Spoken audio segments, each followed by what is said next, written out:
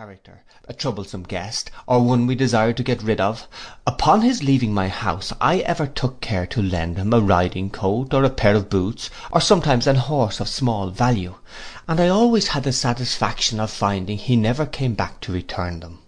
By this the house was cleared of such as we did not like, but never was the family of Wakefield known to turn the traveller or the poor dependent out of doors. Thus we lived several years in a state of much happiness. Not but that we sometimes had those little rubs which Providence sends to enhance the value of its favours. My orchard was often robbed by schoolboys, and my wife's custards plundered by the cats or the children. The squire would sometimes fall asleep in the most pathetic parts of my sermon, or his wife return my wife's civilities at church with a mutilated curtsey. But we soon got over the uneasiness caused by such accidents, and usually in 3 or 4 days began to wonder how they vexed us. My children, the offspring of temperance, as they were educated without softness, so they were at once well formed and healthy. My sons hardy and active, my daughters beautiful and blooming. When I stood in the midst of the little circle which promised to be the supports of my declining age, I could not avoid repeating the famous story of Count Abensberg, who in Henry the Second's progress through Germany, while other courtiers came with their treasures, brought his 32 children and presented them to his sovereign, as the most valuable offering he had to bestow. In this manner, though I had but 6, I considered them as a very valuable present made to my country, and consequently looked upon it as my debtor. Our eldest son was named George, after his uncle, who left us 10,000 pounds. Our second child, a girl, I intended to call after her aunt Grizzle, but my wife, who during her pregnancy had been reading romances, insisted upon her being called Olivia. In less than another year we had another daughter, and now I was determined that Grizzle should be her name, but a rich relation taking a fancy to stand godmother, the girl was by her directions called Sophia, so that we had 2 romantic names in the family, but I solemnly protest I had no hand in it. Moses was our next, and after an interval of 12 years we had 2 sons more.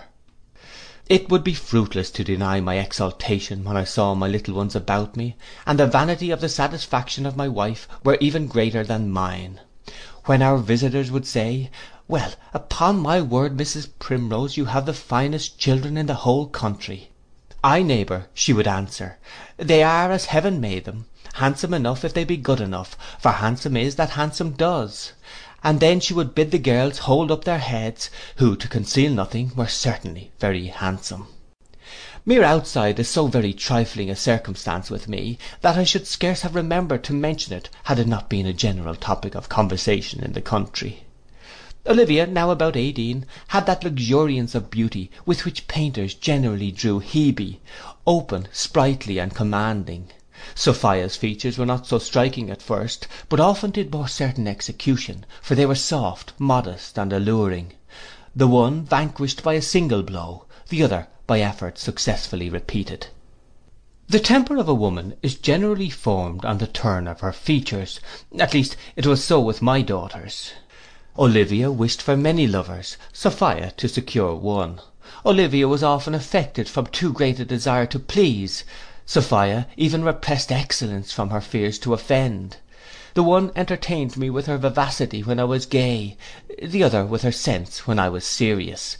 But these qualities were never carried to excess in either, and I have often seen them exchange characters for a whole day together.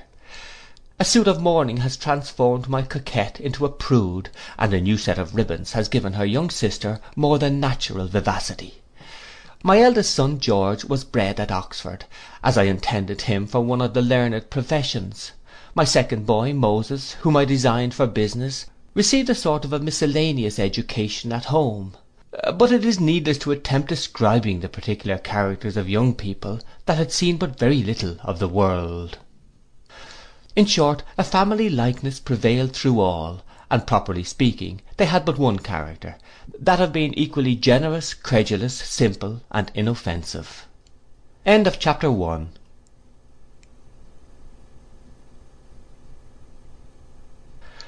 The Vicar of Wakefield, by Oliver Goldsmith, chapter 2. Family misfortunes. The loss of fortune only serves to increase the pride of the worthy.